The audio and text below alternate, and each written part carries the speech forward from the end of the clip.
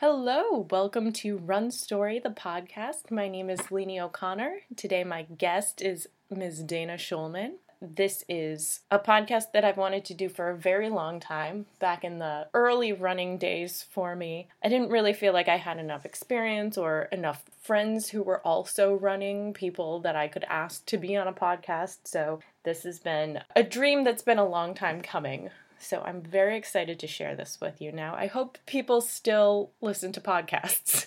Hopefully you're out there listening. Maybe it's just my dad. Hey, Dad. But I hope you enjoy Dana's story. She is an awesome person and an awesome runner and coach and a member of Team Hoyt. Without further ado, Ms. Dana Schulman. Okay,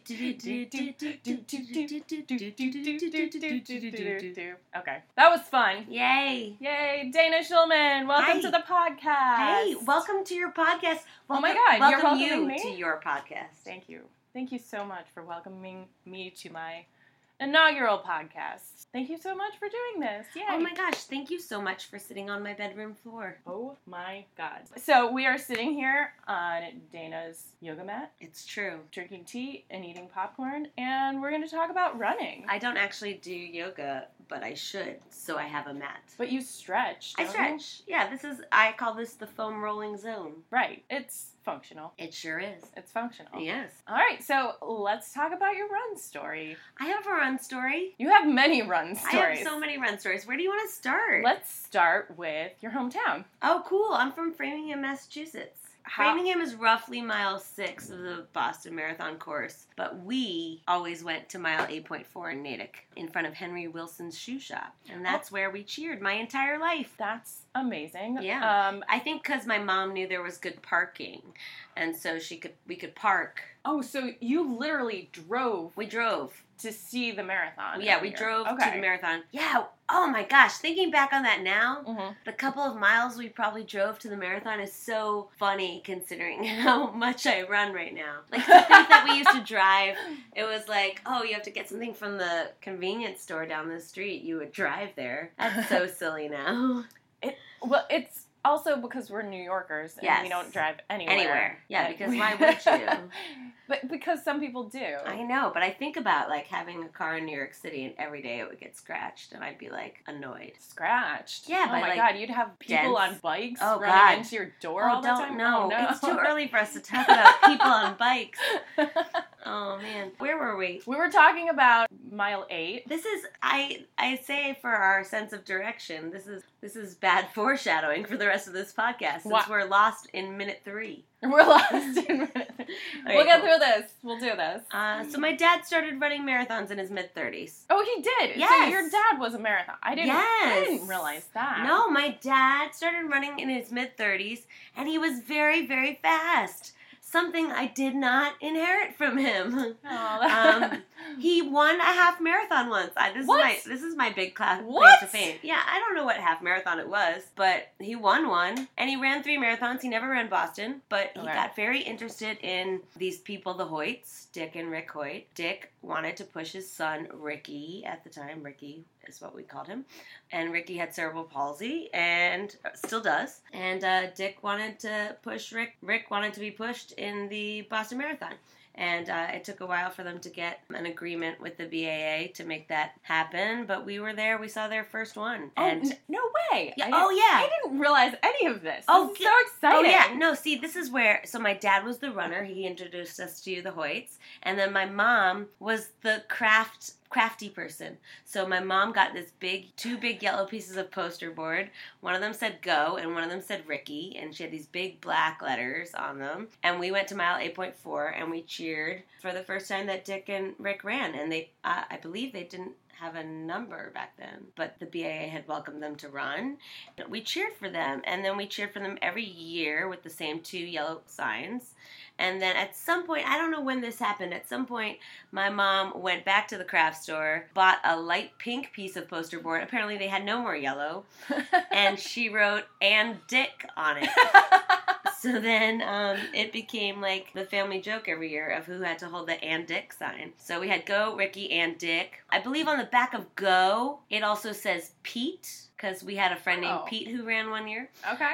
So when we would get bored at the end of the marathon, or not bored, but like when we'd seen Dick and Rick go by, and it was, you know, we were just cheering for everyone, and we didn't know who, we weren't looking for anyone in specific anymore. Sometimes we would just hold the Pete sign. People loved it. And over the years we had more signs. We have a sign that says Boston with an arrow, because that is the most obnoxious sign. Now that I'm a runner, I understand how awful that sign is, but it's great. Made me laugh. There was a break 3:00 sign, because I think that was the Hoyt's goal one year, was to break 3 hours. I think they did too. We held signs. Wow. Maybe not. Maybe not there. I don't remember. Mm-hmm. But they did at one point do a 2:40 at Marine Corps, something like that. Marine Corps? Yeah, the BAA No made them way. qualify under Rick's age. They didn't know what to do with this duo marathoning Right. team, right? So they made them qualify under Rick's age, and they had to run a 2:40 to get into Boston. Yikes. Something like that. And they did it. So they ran Boston every year. So yeah, we would go every year. That's my background. My background is in marathon spectating. My mom had a little TV. We would watch the start at some point. We heard there was no internet then, right? This is the Sure. 80s. We heard Dick and Rick in an interview say that they always looked forward to seeing the people in Natick with the big yellow signs. And that happened one year, and we were like, whoa, I guess we got to go every single year. And we didn't know them personally, and they didn't know us personally, and then the internet came around, and my mom emailed them pictures from over the years. Yeah, that's pretty much how that went down. It was, I think I missed 1 year, but every year it was wherever you were. I was on tour 1 year. You came home for the Boston Marathon each year. So even after I moved to New York, I had friends who would drive me. I had a Sunday night show at a theater that I still have today. After the Sunday night show, we would get in my friend Chris's car and drive to Boston to cheer. I was always there. And yeah, it's Nice. my mom had a list of all the runners, like the top runners, and we would like have a system where we would call their name, like call the number out, and then we'd get their name, then we'd yell their name at them, and then marathon weekend is usually my birthday weekend too. So growing up, that was my birthday party. We would take all the kids to go see the marathon, and then go back to my house for cake afterwards, and to watch the elite finishers. I remember the year watching Uda Pivik win 1 year, and now she's Team like, Hoyt's coach. She's like your buddy now. Yeah, Uda's my buddy. I love Uda. But we came back to watch Uda Pipik win 1 year. My mom, I remember very specifically like looking at the TV and my mom saying, "Girls, that is a champion." And we were like, "Okay, yep, that's a champion." But yet I tried to get my mom to let me stay home sick the day that we were supposed to run the mile in high school. Really? Oh yeah, because I other than like one season of 5th grade soccer that I don't think I touched the ball once. Mm-hmm. One season before I realized that it conflicted with the fall musical, right? Well, I was a yeah. swimmer for a season in high school, and Yeah. that was probably the most fit I've ever been in my whole life, that one season. I was the slowest person on the team, but that one season of dedicated swim practice, I was so fit. Yeah, But I those- was on cross country Yeah. for one season until they told me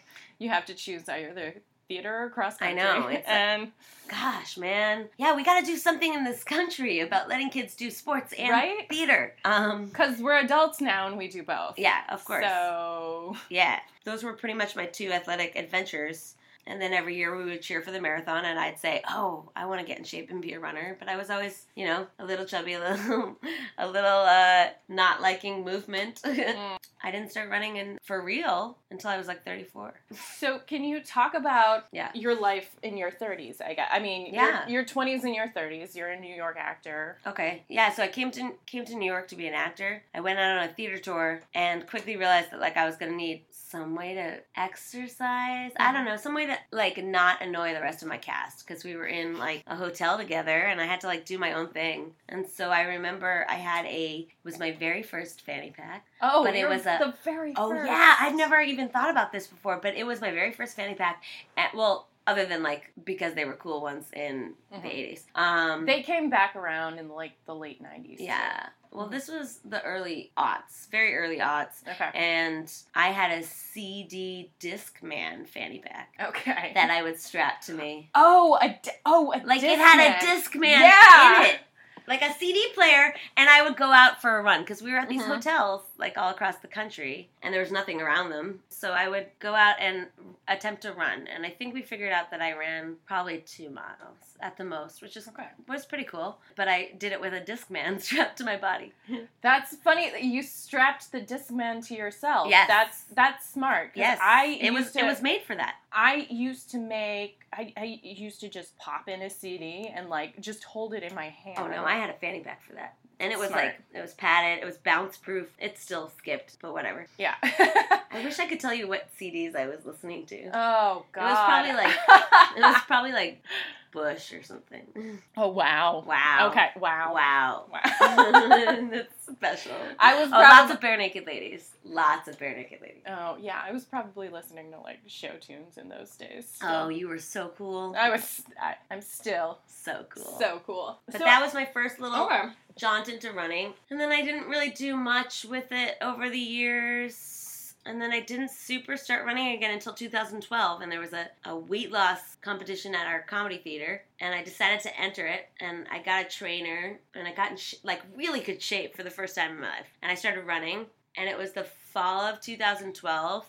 I was probably running 3 miles at the time on a regular basis, maybe 5. At one point, there was one day I know I went out and ran 10 miles one day. But that wasn't like a regular occurrence for me. It was like, and I stopped and walked, and that was probably in the late 2000s. But this is 2012, my comeback to getting into shape. And I sent an email to Kathy, who is our team mom on Team Hoyt, because I had noticed a couple years earlier that they started having a charity running team for the Hoyt Foundation at the marathon, and we would see them every year running by. My mom would say, because my mom was up on, like, my mom reads all the news articles. She knows everything. My mom knows everything.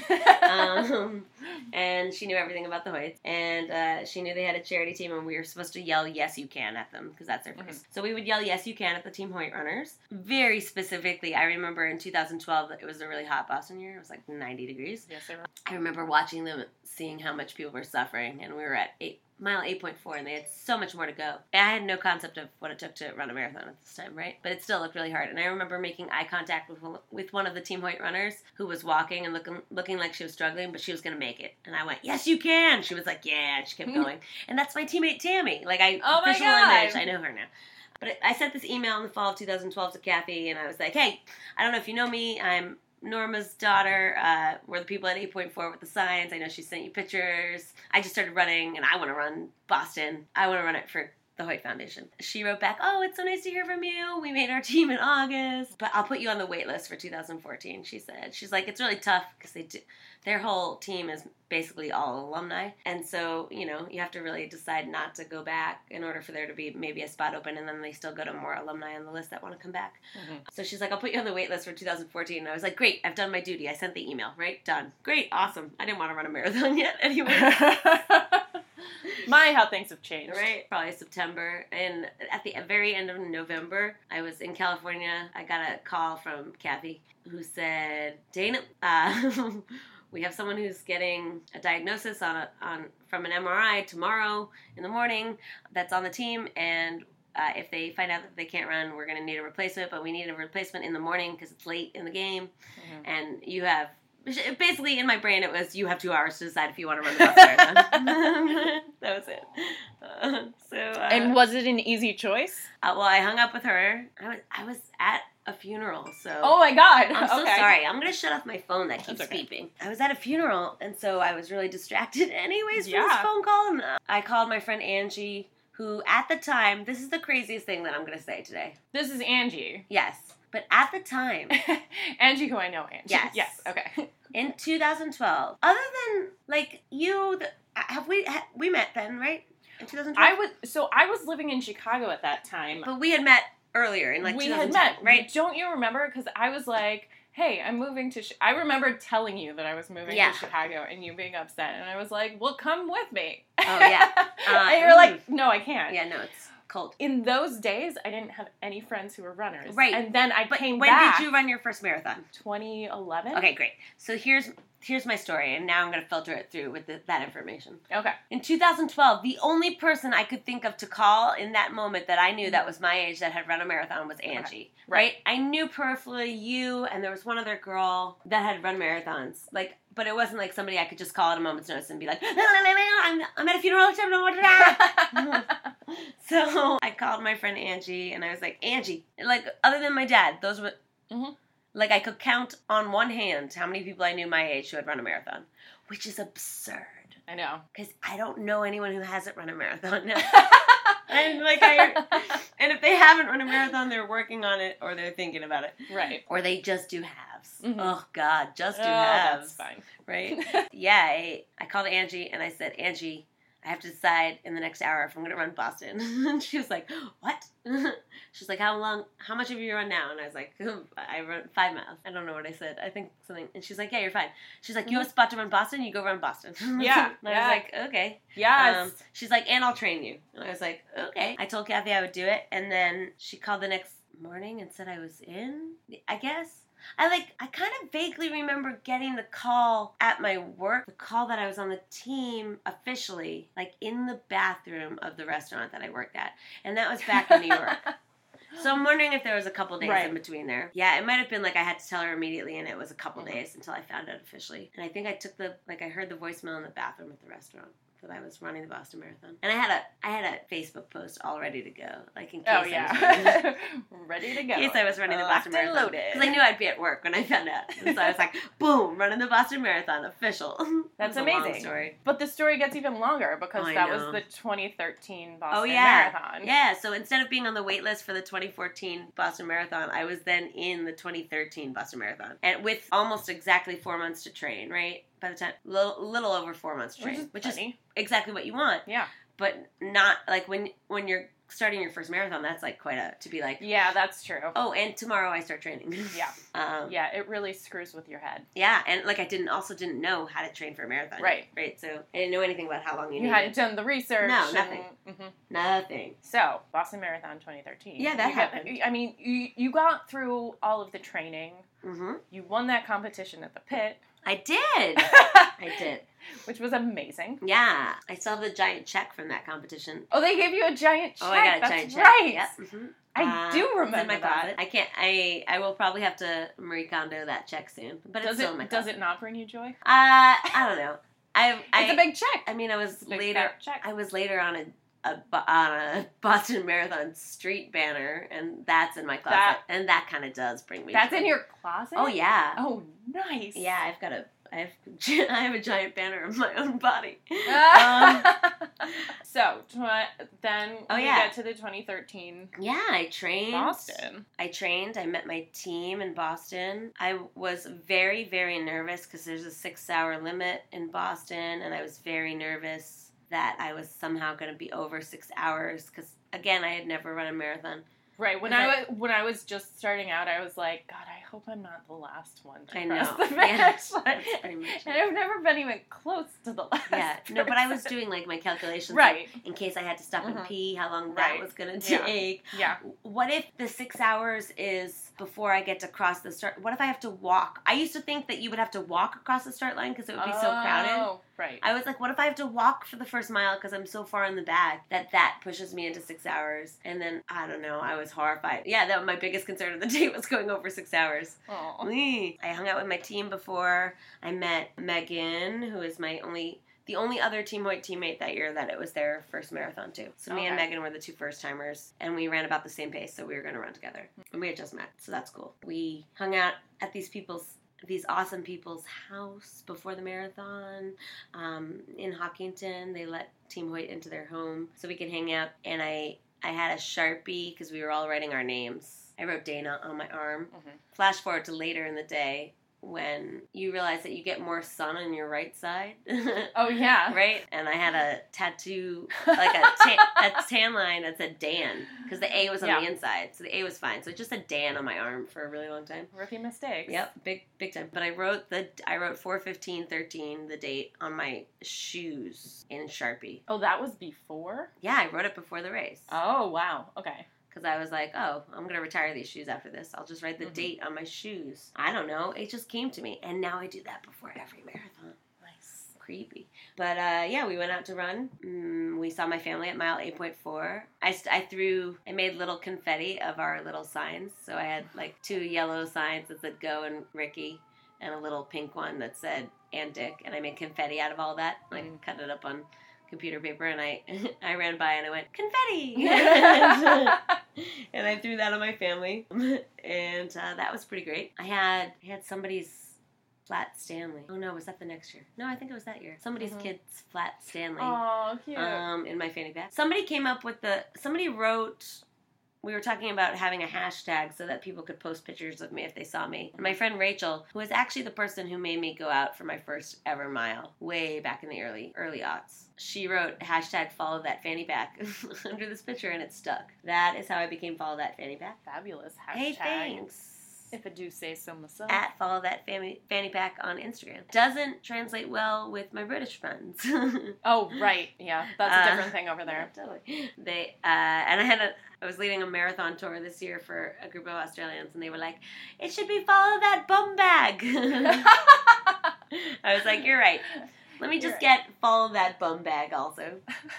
But yeah, so I ran Boston, and I said hi to my family at 8.4. I think Megan had to stop and pee. I saw my brand new boyfriend at the time, and my friend Chris that used to drive me out there. Mm-hmm. So my brand new boyfriend, Chris, my dad and my stepmother, I saw them at mile 10, and then I saw them at mile 17 when you make the right. It's the first time you make a hard turn in Boston. You make this big right turn at the fire station, and you go into 4 miles of hills at mile 17. Mm-hmm. And yeah, that's Heartbreak Hill.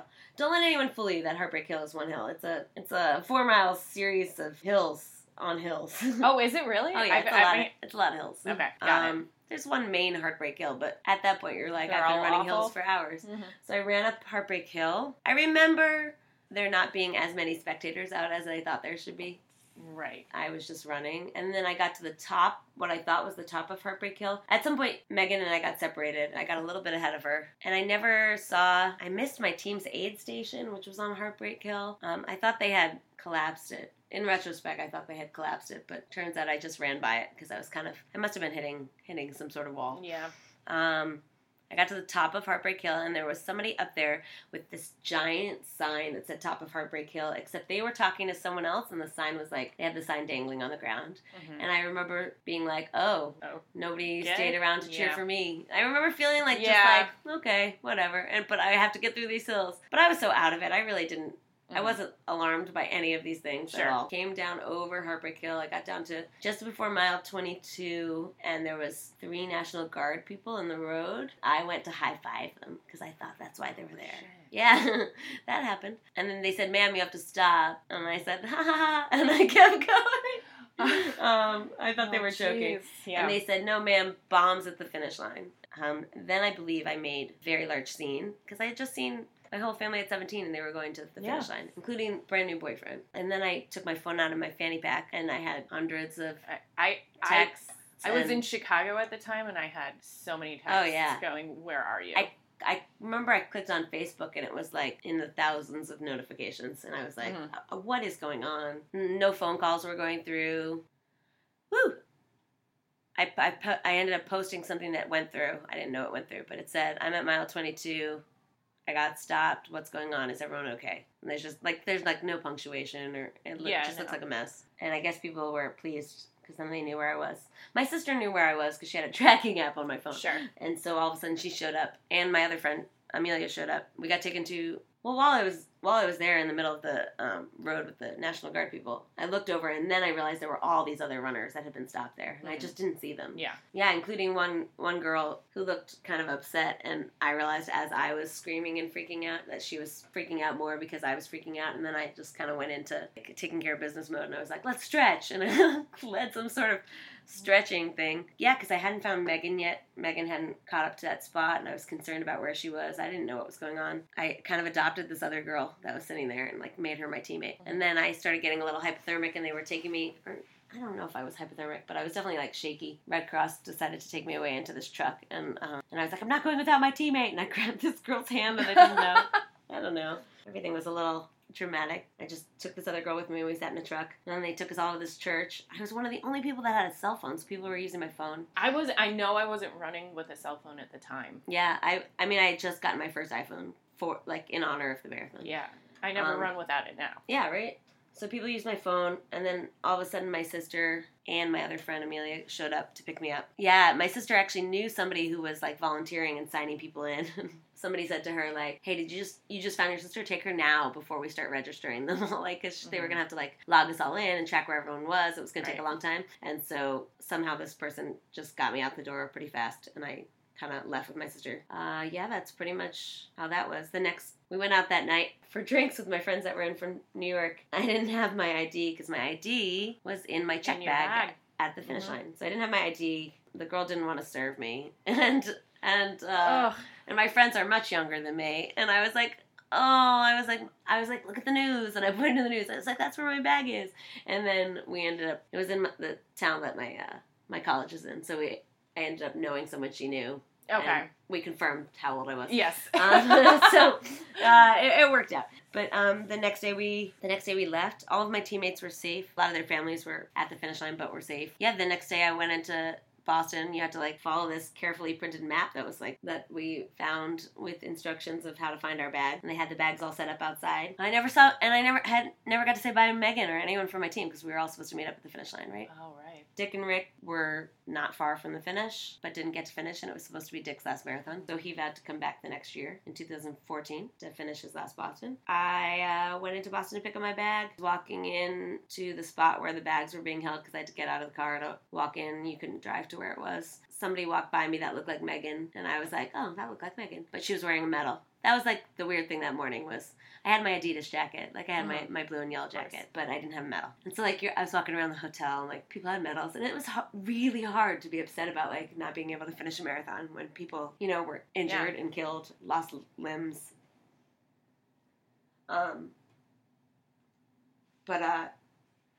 This girl walking by me looked like Megan, but she had a medal. And I was like, that can't be Megan, because Megan was behind me, so she couldn't have finished. And I turned around and I went, Megan? And it was Megan. And that is what gave me about 15 seconds warning before we got to where my bags were that they were going to give me a medal. Which was, like, good that I had the warning, because if I didn't have the warning, I really would have lost it. You really would have lost it. Yeah. Yeah, so I went to this, like, metal barricade. So I did get to see Megan. Okay. Went to this metal barricade, looked at the sea of, like, bright yellow plastic bags, and I was like, went and got my bag, and then they made me, like, lean over the barricade, and they gave me my medal. And then I turned around, and they said, congratulations on completing the Boston Marathon. Yeah, that was a lot. That was a lot. Yeah. And then I turned back around, there were all these TV cameras in my face because they were so excited someone was crying. And Stick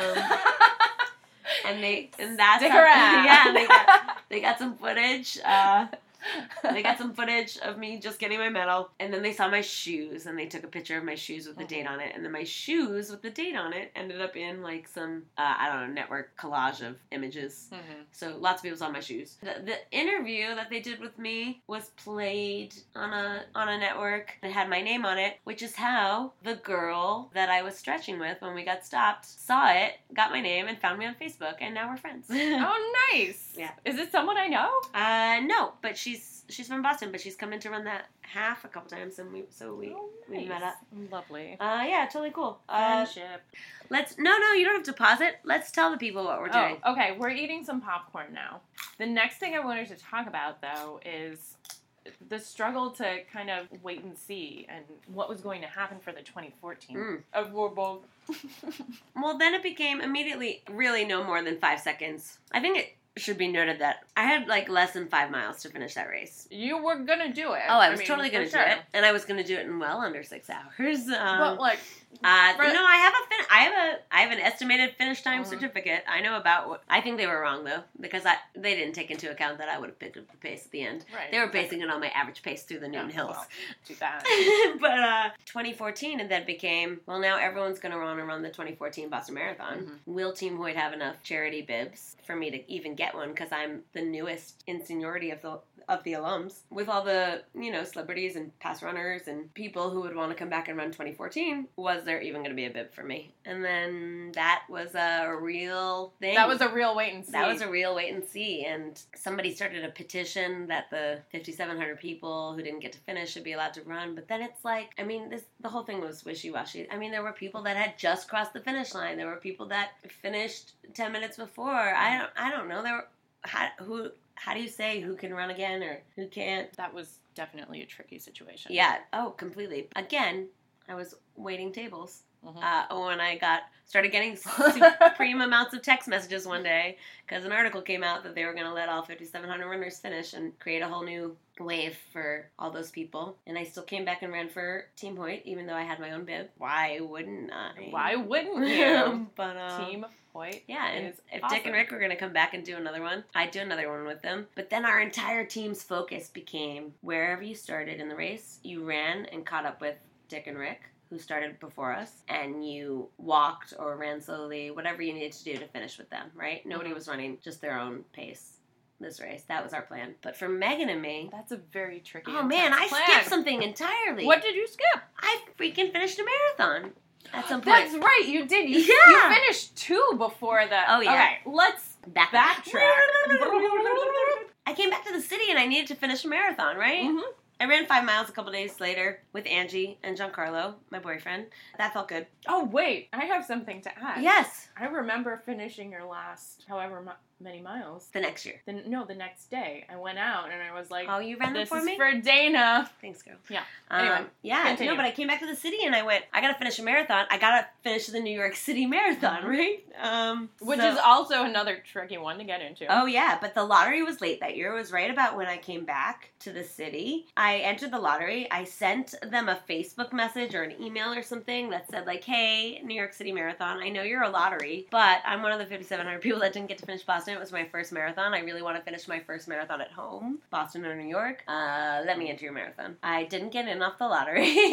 Whoops. Let me rephrase this. I didn't get in off the drawing. I think we call it a drawing. Yeah. That's that. So my dad said, well, your backup plan is that you're going to come up to New Hampshire in the beginning of October and run the New Hampshire Marathon with 200 people. And it goes around Newfound Lake, which is the lake that he lives on. And you'll do it up here, which is a totally different experience than running with very different tens of thousands of runners. Than an urban marathon. Yeah. I went up to New Hampshire. I ran my first marathon in New Hampshire. A bunch of my friends ran the half also. That was fun. I finished. Megan came up and ran with me. Mm-hmm. I finished, and I was coming down the finish line, and there was a little band, and they played New York, New York when I finished, and they announced my name, and my family was all standing there, and we ate a pizza. Like thinking now on those giant city marathons when you're... You can't do that. Oh, no, you can't just, like... No. I mean, meet your fam at the finish. Your with family's a lucky if they get to see you finish. Very lucky if they get to see you finish live. So I ran that, and then I came back to the city, and then an angel miracle got me into the New York City Marathon. It was a miracle. And so I ran that also. Wasn't planning on it, but got to do both. 2013 New York City was my first New York City. That was the one that I broke 5 hours for the first time. Boom! Haven't done that lately. Yikes. Whatever. How many have you run so far? I mean, is that giving away the ending? I'm training for my 16th marathon right now. Yay! 6 years later. That's weird. That's a lot. I know, you're also looking at all my medals. They're beautiful. Yes. And your shoe graveyard. Oh, yeah. Is that a shoe graveyard? It's pretty much a shoe graveyard. I love it. Yeah. I'm going to take a picture of that before I leave. Okay, please. I'll the put ones it that up are on the dated all website. ran marathons. Yeah, so we got to run 2014. Meg and I were concerned that we weren't going to catch up with Dick and Rick because they started 2.5 hours ahead of us. Right. And time-wise, we figured out all the math. We knew they were going to take their time. They were going to, hug the spectators and say hi to people that have supported them over their 32 Boston Marathons. There's video of me saying to Rick, hey, Rick, will you tell your dad to run real slow so I can catch up? But there was so much pressure to catch up with them because I knew I would be so disappointed if I didn't. And then Meg and I got these really tall compression socks with American flags on them, and we had these headbands that said, yes, you can. I think I was overdressed, and I think I was just stressed and dehydrated, and I wasn't doing well that day. And I remember turning into the hills at 17, and I remember telling Meg to go ahead. Meg had been, grabbing water for me and handing it to me because I couldn't, reach my arm out. I was not doing well. Yeah. And I did not think I was going to catch up with them. Meg went ahead. I was like, Meg, I did not want to hold you back from catching them. Go. And then Meg, we left each other. She left. And I was probably about, I don't know, mile 22 or something, and I saw Michael Davis from my team. He is a qualified Boston runner who's legally blind, and he runs with two guides. Everyone on the course knew that it was their job. Like, all of our spectator friends knew that anytime they saw someone from Team Hoyt, you told them how long it had been since Team Hoyt had passed, right? By, so that we could know how fast we had to run to catch up with them. And I saw Michael Davis at mile 22, and he was walking. It was really hot. I was like, if Michael's having a rough day, maybe you'll walk with Michael for a while. And I was like, Michael, I yelled across the road, Michael, it's Dana. And I was like, I was about to say, I'm going to finish this race with you. And one of his guides said, like, the Hoyts just passed here whatever many minutes ago it was. You could still catch them. And I was like, oh, God. Oh, God, I got to turn it up again. And I caught them probably at mile 24 and a half. I was very delirious and not doing well. And there was all these BC students drinking to my right, and I saw this sea of red shirts in front of me, and I turned to the college students, and I was like, is that my team? And they were like, yeah, go for it. Aww. And I went and got my team. And Uda Pipig jumped out of the crowd and joined us and finished the race with us. And my family FaceTimed my mom. I was like, Mom, look. And I remember my family got so excited because everyone was tracking me and the Hoyts. Yeah. And once our numbers started to line up, they were so excited. Megan, me, and the Hoyts were all together. My team, I was like leaning on my teammates. We were like walking, like power walking, and I had like my arms around these guys. And like, it was the greatest day ever. But like, I could barely walk. Uh-huh. And my family got to the finish line just enough time to see us start to charge down the finish line. That was the greatest finish in marathon history. It was indeed the greatest finish in marathon history. And the news broadcast even like caught it at the very end. They were showing the finish line. They were like, wait. They were signing off, and they were like, wait, we're just getting word the Hoyts are finishing, and they cut back to the finish line and showed us finishing. And I remember seeing that in a bank. I was at the bank, like, making a deposit or something. Oh, man. And I saw it on the interwebs. I probably saw it on Facebook, posted as a video or something, but I remember seeing it and openly weeping. Oh, yeah. Openly weeping. Yeah. I just, like, that entire day was so exciting to watch, like, everyone take back the finish line. I had never, in 30-something years of cheering there, mile 8.4 never looked like that before. It was like there's pictures of Enric. One of my friends who had caught up to Dick and Rick by mile 8.4, I think it was Jim, my friend Jim, took a picture over Dick's shoulder looking at my family. Oh, wow. Cheering with all the spectator signs. And you can barely pick my family out. Usually, like, we're the group there, right? But it was so crowded with spectators. Like, you can see their signs. That's fantastic. But there were so many people out. That is everything. And they were all still out by the time I went by, which was 2.5 hours later. Like, it was a good day for marathoning. Yeah, I came back in 2015 and I marathon PR'd, and then I ran 2016, 2017, 2018, and now I'm training for 2019. Yes, and I've raised almost $40,000 for the Hoyt Foundation for enriching the lives of differently abled human beings. Yeah. Excellent. It's good stuff. So you're also a coach now, too. Oh, yeah. Yeah. Fast forward a few years, and she's a coach. Boom. Yeah, I started taking New York Roadrunners group training as a trainee, and I had gotten some certifications for running coaching myself, because I was doing some coaching at the middle school level. And then what certifications do you have? I have USATF certification, and now I have RRCA certification. Yeah, it doesn't mean I'm the most, I know plenty of coaches who have tons more certification than that, but what I will tell you is I'm a really great cheerleader. I can affirm that. Thank you. There are people out there that what they need the most right now in the coaching department is a cheerleader / enthusiastic person / maybe someone to help them figure out what their goals are in running, or get them started on their first marathon, or, there's a lot of people who are anxious about running and company helps. Yeah, I've also, been able to help a lot of people who run a lot faster than me, which is a cool thing. And we all have a lot to learn from each other, because I think front, mid, back, all the parts in the pack should learn from each other. It kind of is a team sport at the end of the day. Is. Yeah, that's what I love a lot about New York Roadrunners group training, who I train with. I love our tempo workouts on Thursdays, because we all the runners, all the different pace groups, all go out, and we all turn around at the same number of minutes, and then we all have this common goal of getting back in negative splits. So at the very end, all the pace groups converge on each other and are all encouraging each other to get in. Cute. It's the greatest way to start a Thursday morning. Go to nyrr.org and sign up for group training. It's good stuff. Good stuff. And what an honor to work for the people that put on one of the greatest marathons in the world. They do great great stuff. Oh, yeah, right? We love New York Road. How much God. do we love them? I mean, I've gone to a lot of places to run races, and I don't know, man. The BAA and the NYRR, they put on some pretty good races. They do. Okay, so last question. Oh, I guess. I mean, we've talked so much about Boston. I think I know your answer, but what's your favorite race? Oh, yeah, good. Yeah, Good luck with that. All of that. Many people have asked me this before, and I will not. You I won't don't know. say? I'm not a good. I can't answer this. You can't answer. Fair enough. I get very stressed out about Boston every year. You and too. New York tends to feel more like I can wake up, and I did shows the night before New York this year and got a couple hours of sleep and went out and ran a marathon the next morning. So there's something to be said for the fact that New York feels like more of a party to me, and Boston also feels like a party, but it feels like a party that I stress out a lot about. And so they both mean a lot to me for totally different things. So I am not going to say what my favorite race is. But if I had to pick my favorite race... You don't have to, though. Okay, good. I won't make you choose. No, I wouldn't. I was going to give you some sort of snarky answer. I won't even try to think now I need to know what the snarky answer is. I don't know. All right. My favorite race is the 2020 election. Don't forget to vote. Everyone register to vote. Perfect. That was snarky and delightful. I tried. All right, so yes. Any plugs? Do you need to pause? No, it's okay. We can do this. Okay.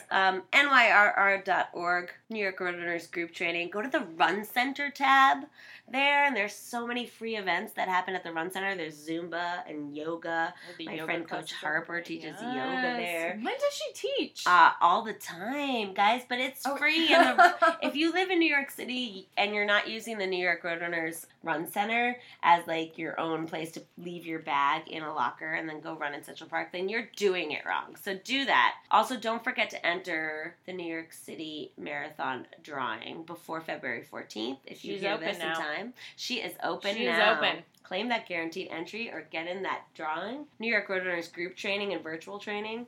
They're fantastic. What else? How about your shows? At Follow That Fanny Pack is my Instagram. That's super fun. I do improv comedy at the People's Improv Theater and at Improv Asylum. You can go to DanaSchulman.com and that'll probably give you all these answers. DanaSchulman.com. I am not a web designer. I am a slow distance runner. So please excuse the fact that it's a slightly mediocre website, but it'll have some info on my shows. I perform at Improv Asylum Wednesday through Saturday nights, most nights. Yeah, check out the main stage show at Improv Asylum, Student Driver at the Pit, Sundays at 7. If you want to take an improv class, I teach them at the Pit. That's pretty much my life. Yeah, so if you want to learn stuff, talk to Dana. Yeah, and yeah, I really try on Follow That Fanny Pack to do some combination of funny running stuff. Funny stuff. So check that out.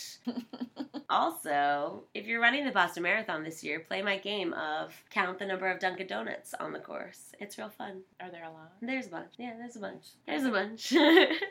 It's good stuff. Excellent advice. Yeah. Thank you so much, Dana, for being on my first podcast. It's really hard not to ask you questions. Well, maybe... Can I come back and host the episode where we do your run story? Oh my God. Did I just invite myself back? You did. Like a good guest. And you are invited back. Oh, awesome. If you'll have me, I would happily ask the 1 or 2 questions that I allowed you to speak during this monologue called Dana Tells You Her Life Story. This is what it was supposed to... This was everything I had hoped it would be. Get out there and run. Get out there and run. Yes, you can, says Team Hoyt. Yes, you can, says Coach Dana. Yeah. And Coach O'Connor. Yeah, there we are. You know? We're just coaching it up here. Get out there, guys. We're going to go back to eating popcorn now. All right.